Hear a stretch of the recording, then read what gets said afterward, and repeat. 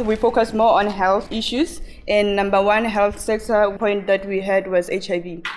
HIV, yes, we know about it, and we are even being taught at school about it, but we are forgetting other diseases that actually kills more than HIV, like tuberculosis. TB, back in the days, they used to teach us about TB.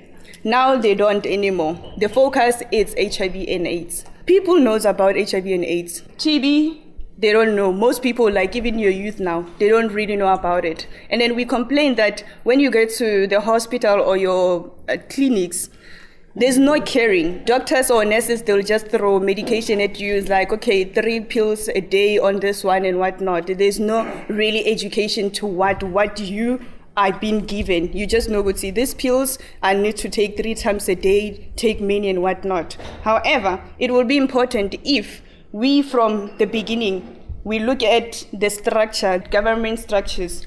From your education, we need to be taught how to do research so that whenever I feel sick or whatnot, I can just Google and check what could be the problem before I can even go to the doctor, so that when I get to the doctor, when he gives me medication, I know this medication is gonna help me cure this certain disease, and with that I need to eat certain meals so that it can also boost my immune system or whatever. So with that, we said education can actually help to also boost the government when it comes to the health sector, and also with us people also taking care of ourselves. You'll know, Guti, this is not where I'm supposed to play, or this is where I'm supposed to play, and what I should eat to look after myself, what is needed, and to just take care of yourself.